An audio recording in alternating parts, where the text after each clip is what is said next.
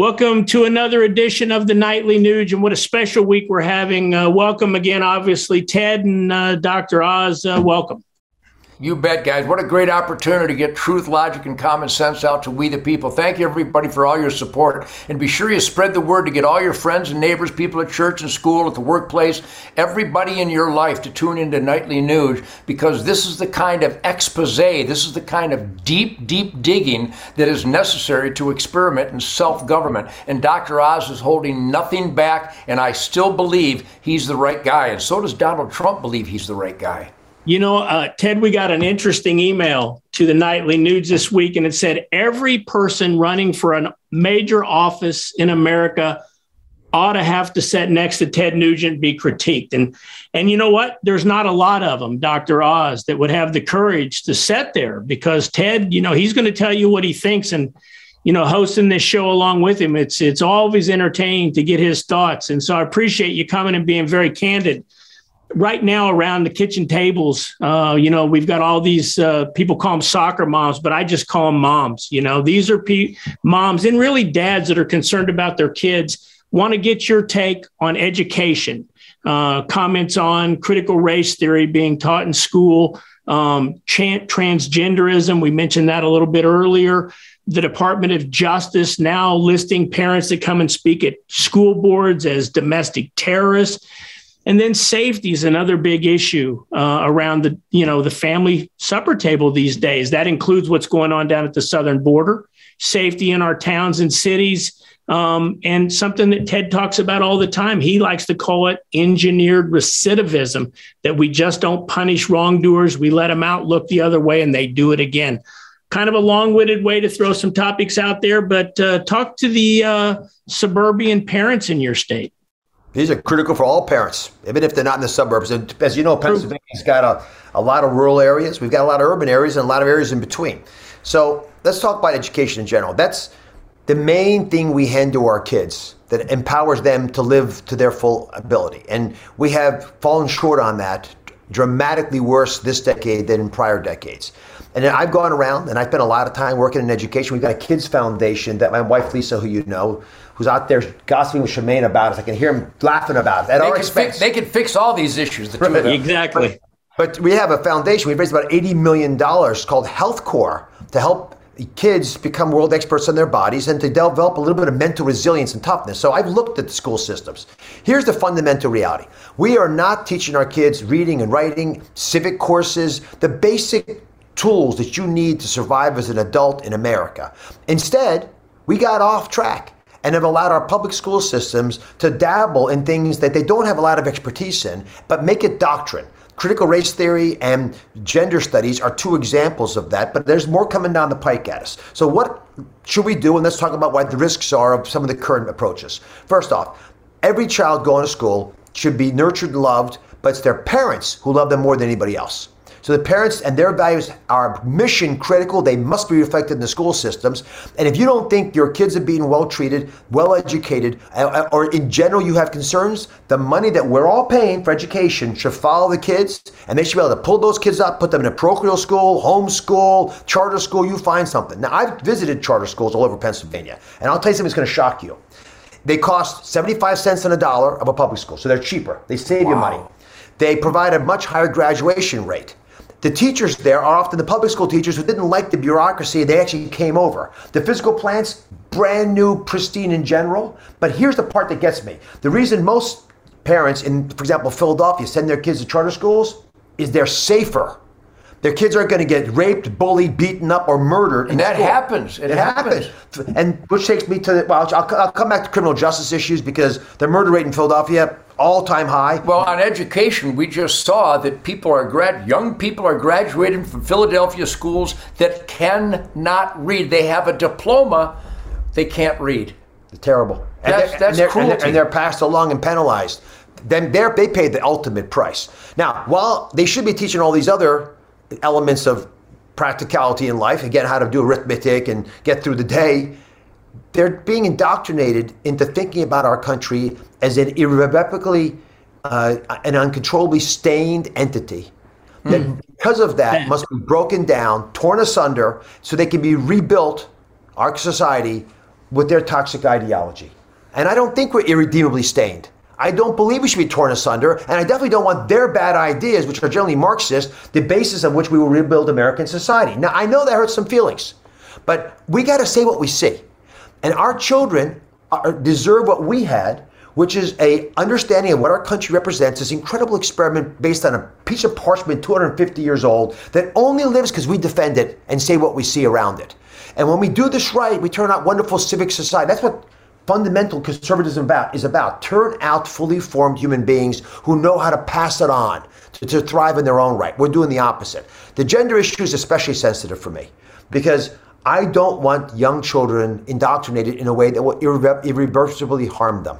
And when you take a 5 or 6 or 7-year-old child who you would not teach calculus to, but you think they can comprehend incredibly complex gender concepts, and now you begin to embrace and endorse whimsical ideas they have about complex sexual issues, like if a son's walking in his mom's shoes, it doesn't mean anything.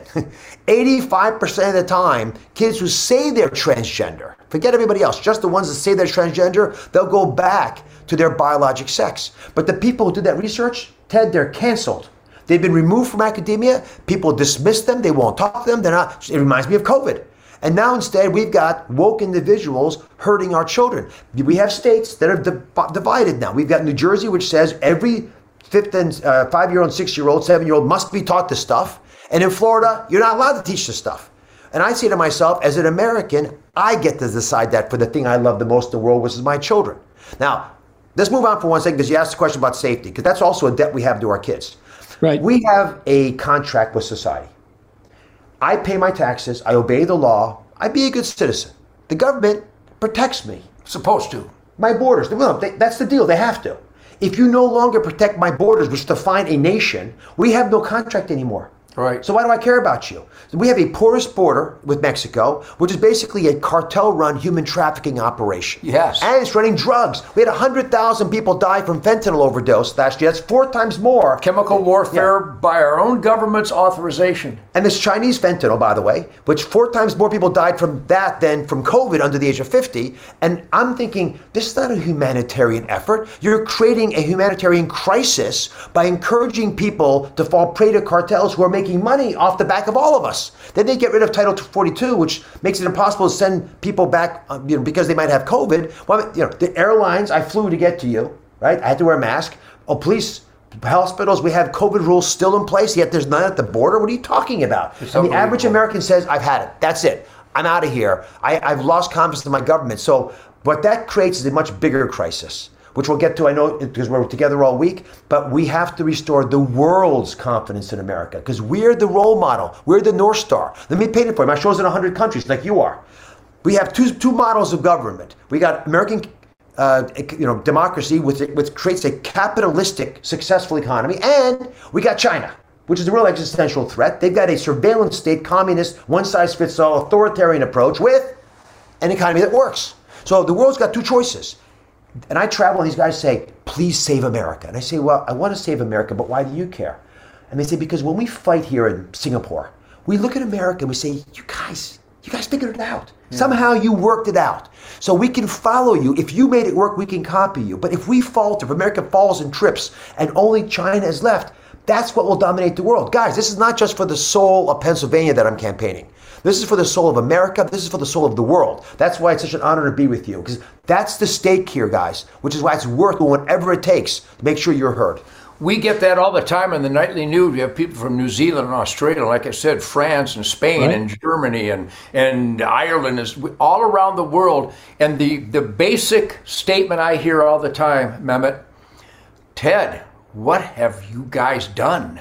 We look to America as a flicker of hope that even though we don't have a constitution and we live under the thumb of dictators and tyrants for all practical purposes, that's why no great rock and roll songs were ever written by Spanish kids, is because they don't have that unleashed freedom and defiance and that uppityness, that spirit of individualism and independence. And that may sound oversimplistic, but believe me, they don't have a Chuck Berry. Yeah. They're not allowed to think like that. They're not allowed to think like Ted Nugent, much less speak or make music and make musical statements and lyrics like Ted Nugent. But we hear it from all around the world. We look to America as a hope that someday we might get a freedom based on a constitutional republic where individuals matter and everybody has their own individual dream. And I don't mean to be mean-spirited, but there is an American dream where you pursue your wildest adventures, your wildest ideas, and the man in the arena, you stumble, but you get back up. That doesn't exist in Germany. There's not a German dream.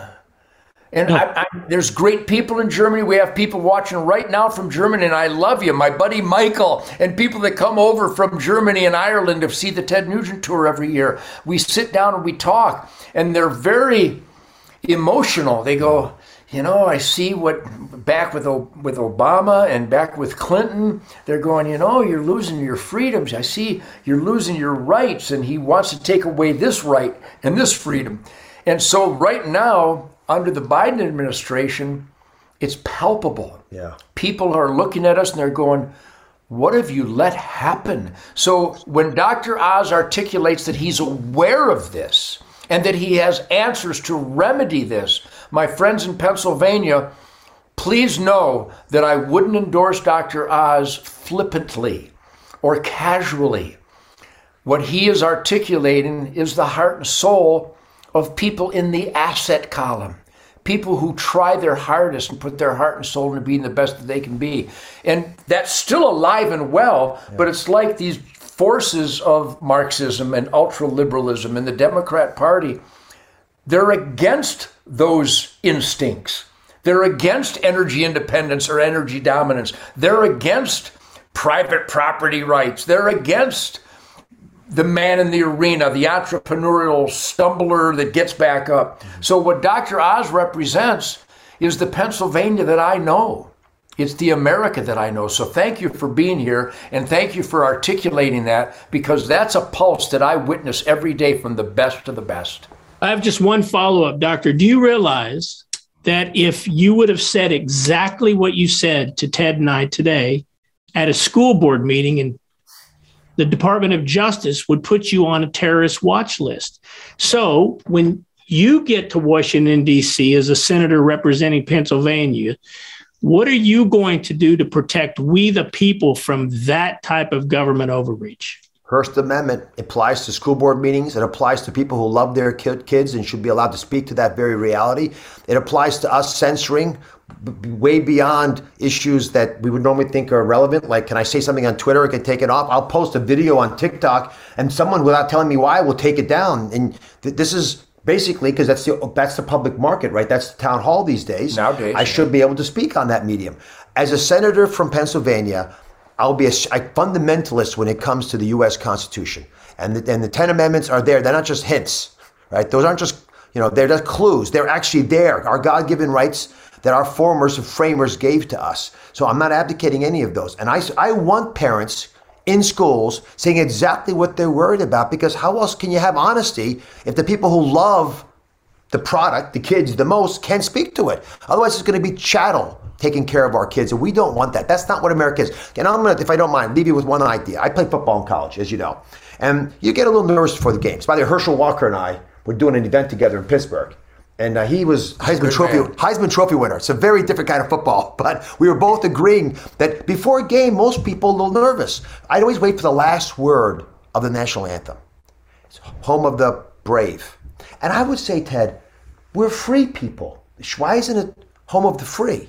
Except it doesn't rhyme, of course. You know that as a lyricist. But I've struggled with that for a while, and I now know exactly how important that phrasing is. Sure. You can't be free if you're not brave. Bingo. They're trying, when I say they, it's not just an amorphous group. People who have lost confidence in America and need to be reminded of our uniqueness, of American exceptionalism. We all have to be brave to take that. Everyone watching right now, the reason that you're successful is not because you're necessarily more talented. You got a lot of talents, but you're brave. You use those talents in ways that many who had those talents didn't use them.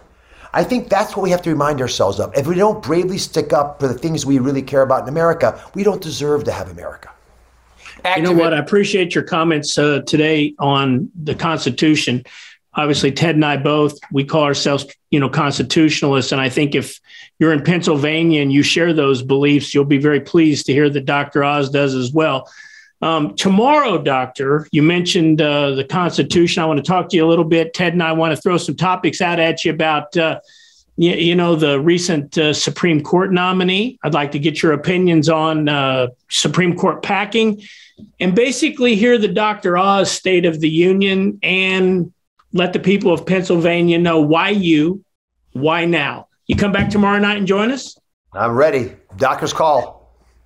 Well, if you come back tomorrow night, we'll have another edition of the Nightly Nuge. See you all tomorrow. Thank you, Ted. Thank you, Dr. Oz.